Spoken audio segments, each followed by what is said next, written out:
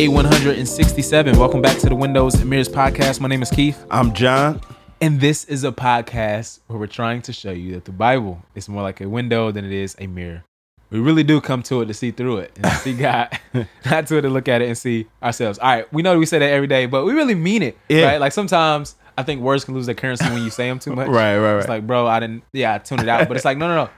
We want you to hear that, right? Like it really is about God. And man, like transforming our view of God, transforms how we see everything else in the world. All right, so Proverbs 17. Mm-hmm. Man, it's just, I just love the rebukes Proverbs. So he'll say, a rebuke cuts into a perceptive person more than 100 lashes into a fool. Right. And I was like, man, that's deep. One, because, so Proverbs are going to use like hyperbole. Right. Like to draw the point. Right. In the same way, I would be like, man, John, I ain't seen you in forever. Right. It's like. That hasn't been forever. It is. It's been 12 hours. Right. Right. But he's just trying to make a point that, the perceptive, the understanding, the wise listen to rebuke, listen to correction. Right. And man, the foolish are like brick walls, right? Mm-hmm. Like it's like talking. If you talk to a foolish person before, and if you've been a foolish person before, you just don't listen to anybody or anything about nothing. Right? Yeah. You won't take advice. Life has to beat you down 100 times in the same ways before you learn. Yeah. But a wise person is going to know. No, listen. Experience isn't the best teacher. Yeah. Somebody else's experience is the best teacher because you learn the same lesson without dealing with the same heartache. Facts. Right? Yeah. So, Proverbs 18:1. This was the one that stuck out to me, right? We both love this. Yeah. One who isolates himself pursues selfish desires. He rebels against, hear this, all sound wisdom, right? So we've talked about this concept of humility being one of the keys to wisdom, right? We've talked about patience being one of the keys to wisdom. Yeah. Community and a group of people is another key to wisdom. Yes. Nobody is wise in isolation. It's in isolation where, look, in isolation, self-deception isn't just probable. In isolation, self-deception is inevitable.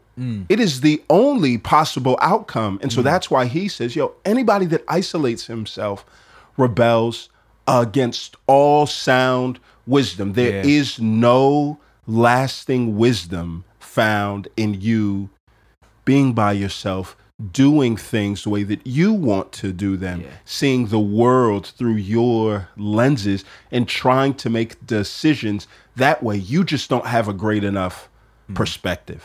Yeah, and it's like, it's irrespective of person too, bro. Right. So like you see it in a ton of sectors. I think about, man, I'm not saying any names, but just like pastors and prominent Christian leaders who have failed. Right. A lot of them just isolated themselves. They didn't have friends. Right. They had so much power that they, kind of like demarcated themselves just from common people. Right. And seeing themselves as above. And that led to a downfall. Thinking that they could get away with things that they shouldn't have got away with. And I think about another, like you said, wisdom is found in communion and community. So the Proverbs are trying to show us that.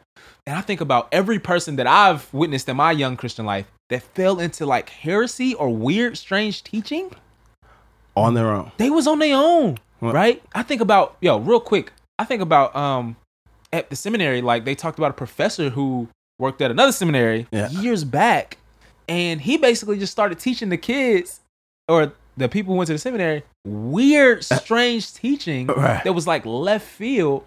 And you know what they chalked it up to at the very end after they interviewed him and talked to him, yada, yada. Bruh stopped going to church forever ago. Like he just stopped going to church. Right.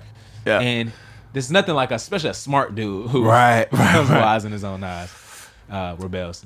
Isolation, it lets you do what you want, but you'll never get to where you want to go. That's good. Isolation lets you do what you want, but you'll never get to where you want to go. It's like my daughter wants to drive so badly. Really? She wants to drive so that she could go to her granny's house. Oh man, she loved Nanny. And it's like, oh, listen, I can let you drive on your own. Yeah. But you're never going to make it. There's not a chance in the world. 0%. 0%. You're never going to make it there. So the Bible's going to talk about that when it comes to isolation. And, so I'm imagining Ava driving. Trying like, to. Daddy, I got to call you like, Daddy, I don't know where I'm going. That's funny. Proverbs 18, right? It goes on down. And then it says this, look, isolation plays out itself too in trying to resolve conflict, right? Proverbs 18:17. The first to state his case seems right until somebody comes to cross-examine it. Somebody comes to you and they've got beef with somebody else and they tell you their story in isolation.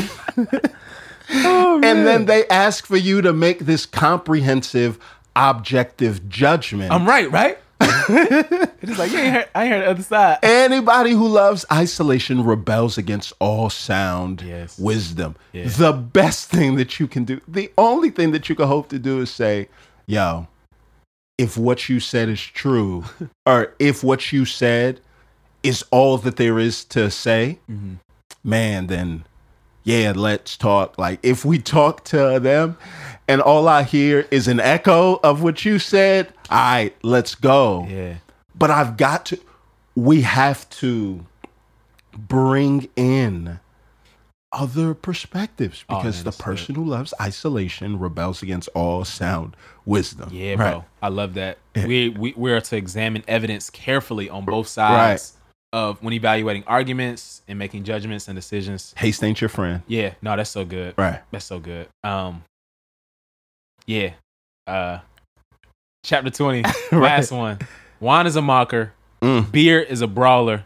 Whoever goes astray because of them is not wise. Super simple, super plain.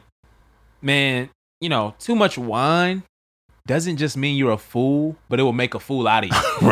Right. So it's like, man, wine is a mocker. Beer is a brawler. Like intoxication of any kind, apply how you will. But this language means it will dominate you. Right. Like it'll beat you up. Right. It will control you rather you controlling it. Right. And he's just saying like, fam, man, this stuff is old, fam. Like people was getting drunk back in the day. I'm telling you, like it didn't go well for them. Right. You think about anytime someone who had too much wine in the Old Testament, Noah, I'm trying to think of other examples. I can't think off the top of my head, but it just never went well. Right. And clear-headedness has to do with wisdom as well. Yeah. Yep. So the Bible's going to tell us in Ephesians, right? Not to be filled with wine, right? Don't let that control you, but be filled with the Spirit of God, right? Amen. Right. That we have a greater force and influence that's who we need to be meant under to control us. Right. Not driving under the influence of alcohol, right? Influenced by wisdom, not by wine. God, I pray that we would allow your Spirit today to influence us, to steer us towards a wise community so that we ourselves might become wise. It's in Jesus' name we pray. Amen.